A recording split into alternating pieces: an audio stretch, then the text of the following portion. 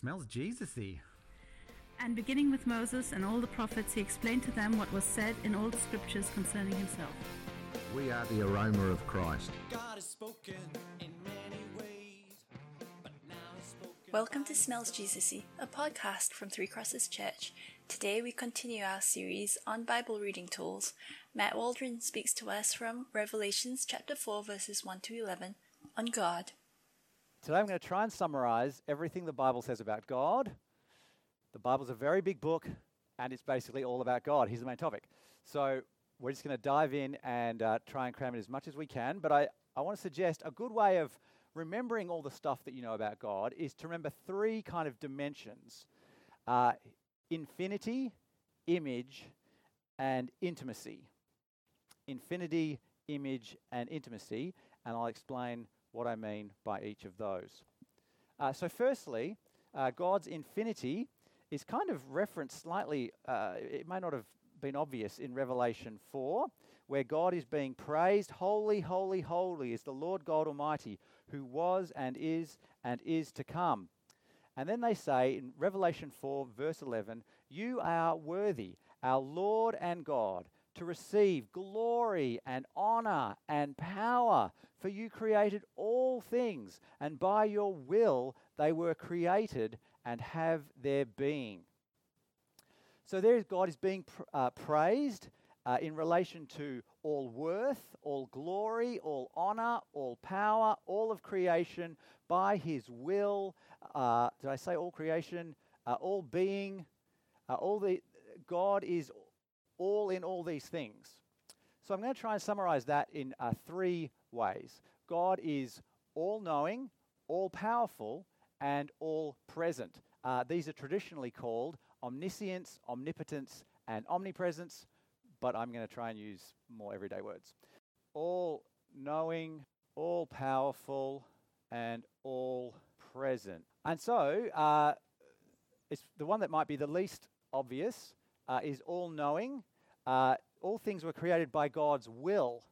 God doesn't just know everything because he has all the information, which he does, but God knows everything because he has decided everything. So God is all-knowing, all-powerful. He created all things. He sustains all things. So by your will they were created and they still have their being. God created all things at the beginning and God continues to uphold all things, and he's personally involved in all things. So he is present in all. So all-knowing, all-powerful, and all-present. So that's a way of organizing what we can say about God in regard to his infinity. The second one is in regard to his image. God created human beings in his image. So we can talk about the kind of how exactly we reflect what God's like. So the traditional way of doing this is to distinguish between God's incommunicable and communicable attributes. One of the widely recognized shortcomings with that system is that it's probably not that simple. It's a little bit more black and white than reality. So I'm going to try and just do it as a continuum. And I've already shown you this when I talked about who Jesus is. I talked about Jesus being human and divine. And so he has a body. He was born. He's finite. He was tempted. And he worships. So he's human. But on the other hand, he's also God. And so he doesn't have a body. He has God's glory. He wasn't born. He existed always with God the Father and God the Spirit. He knows all things. He's infinite. He's the judge. And he's worshipped. I deliberately organized it this way. This is my attempt to go from God's his incommunicable attributes or less communicable attributes to his more communicable attributes. And so I'm just going to expand these out in these three dimensions of God's infinity. So he's one, perfect spirit. He's self-existent, eternal, and unchanging. Already said he's all-knowing, all-powerful, and all-present. He's also a God of covenant faithfulness and compassion.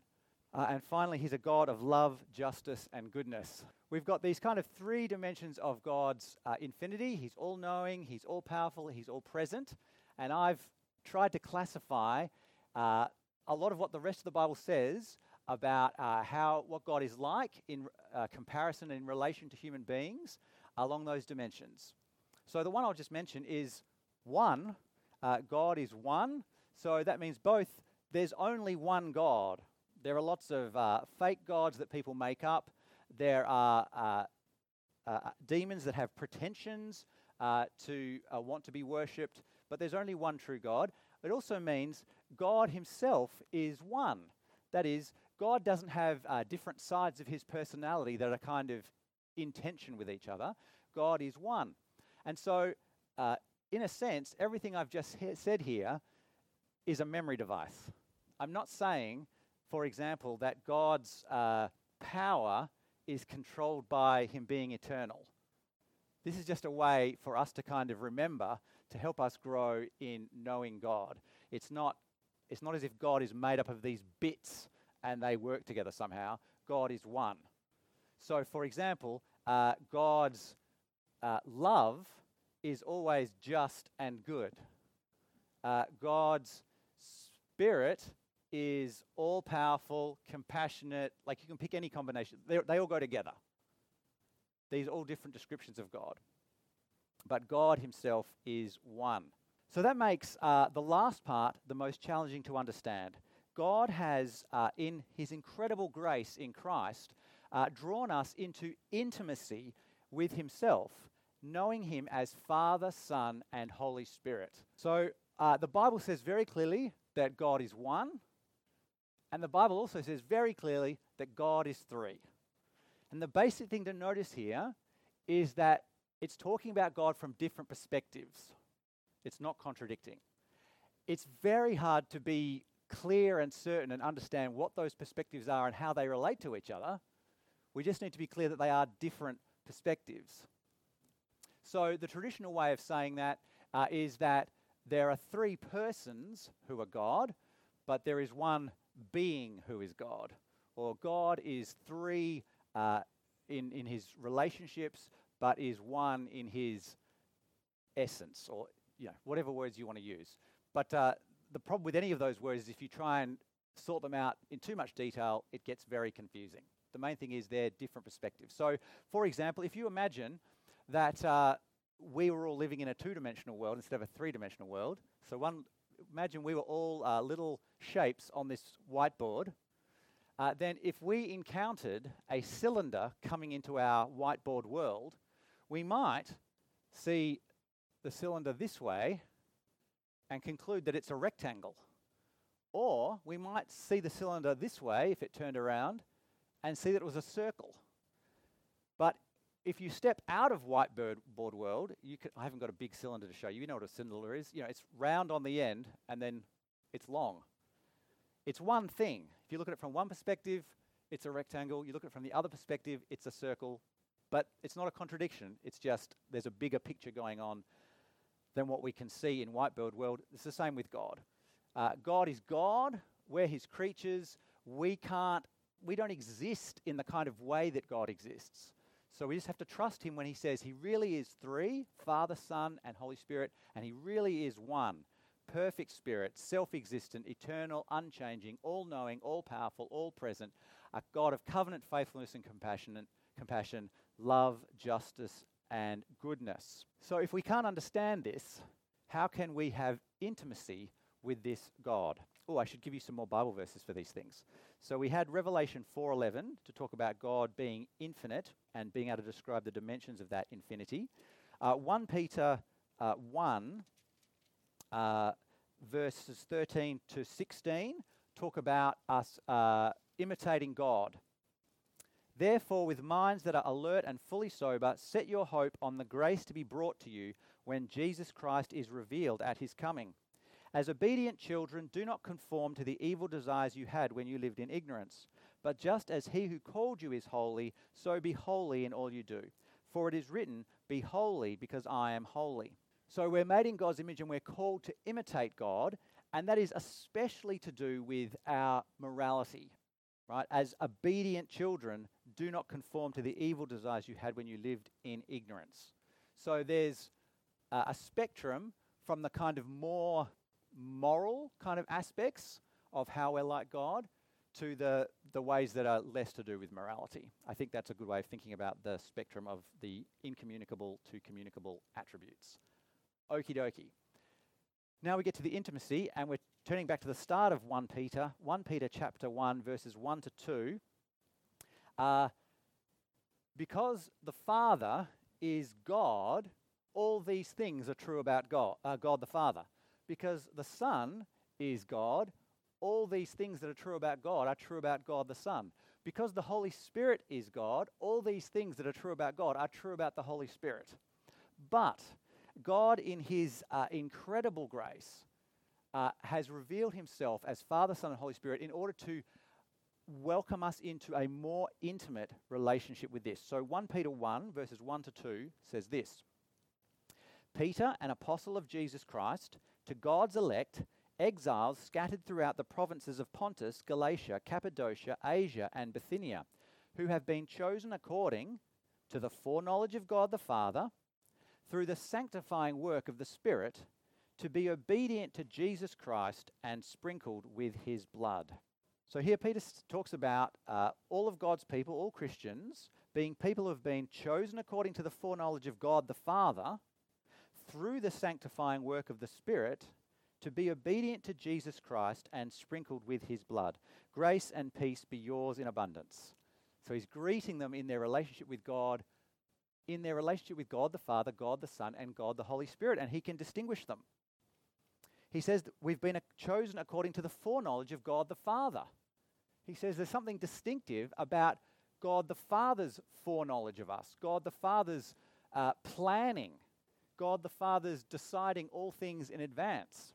And it's through the sanctifying work of the Spirit, through the Spirit's presence to actually purify us. We count as pure because the Holy Spirit is in us. And it's to be obedient to Jesus Christ and sprinkled with his blood. We submit to his power. And the part that really seals the deal, that we have to take the Trinity seriously, it's tempting to just kind of go, gosh, that's all hard and sounds technical.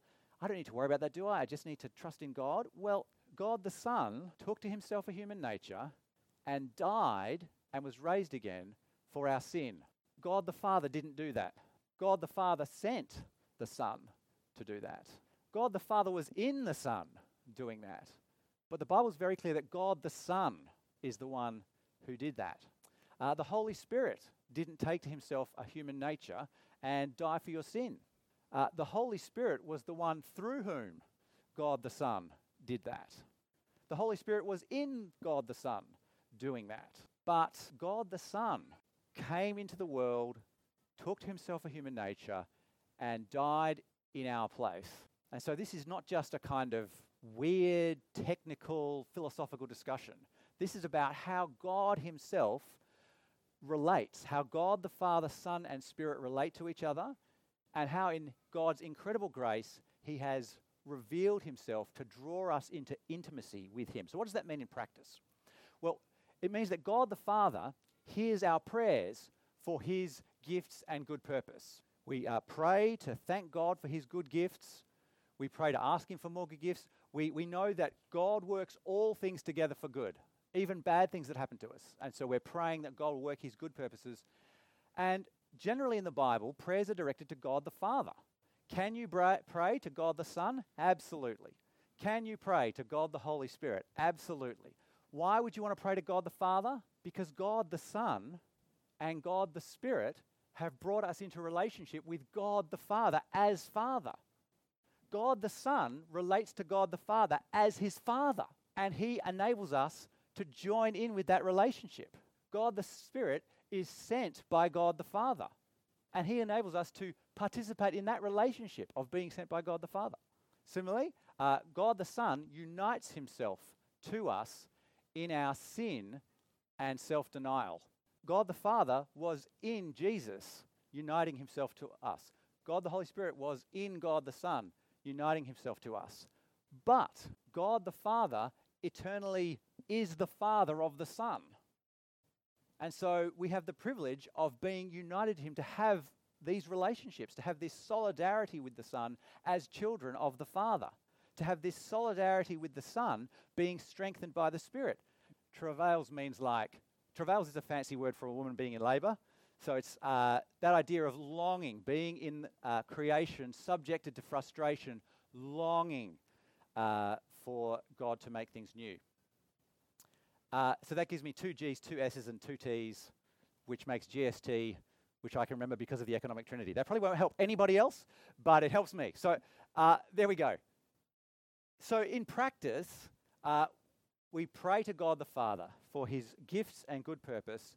We know that the Son has united himself to us in our sin, and so even in our sin, we know that the Son is with us. He has taken the punishment for our sins so we can be forgiven. He's with us in self-denial when we suffer or when we're just facing challenges. The Holy Spirit is in us, strengthening us to resist temptation, to look forward with certain hope. And so I think this actually works out quite well, right? The Father, all these things that are true of God are true of the Father. All these things that are true of God are true of the Son. All these things that are true of God are true of the Holy Spirit. But as I'm praying to God the Father, I feel like these 5 things are the first things I want to remember. There's one God I'm praying to. He's self-existent. He doesn't need anything from me. I can't butter him up. He already knows my needs. He's all-knowing. He's a God of the covenant. So I'm praying according to what he's already promised to do. And he's a God of love. That's who I'm praying for. He's also all these other things. As I remember that God the Son is united to me in my sin and self-denial, I remember that he is perfect. I might be sinning, but he hasn't sinned. He's eternal. He's all-powerful, whatever suffering I'm undergoing. He is perfectly faithful.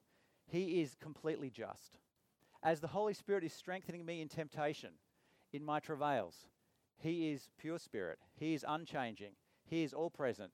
He is compassionate, and he is good. Just having him is enough.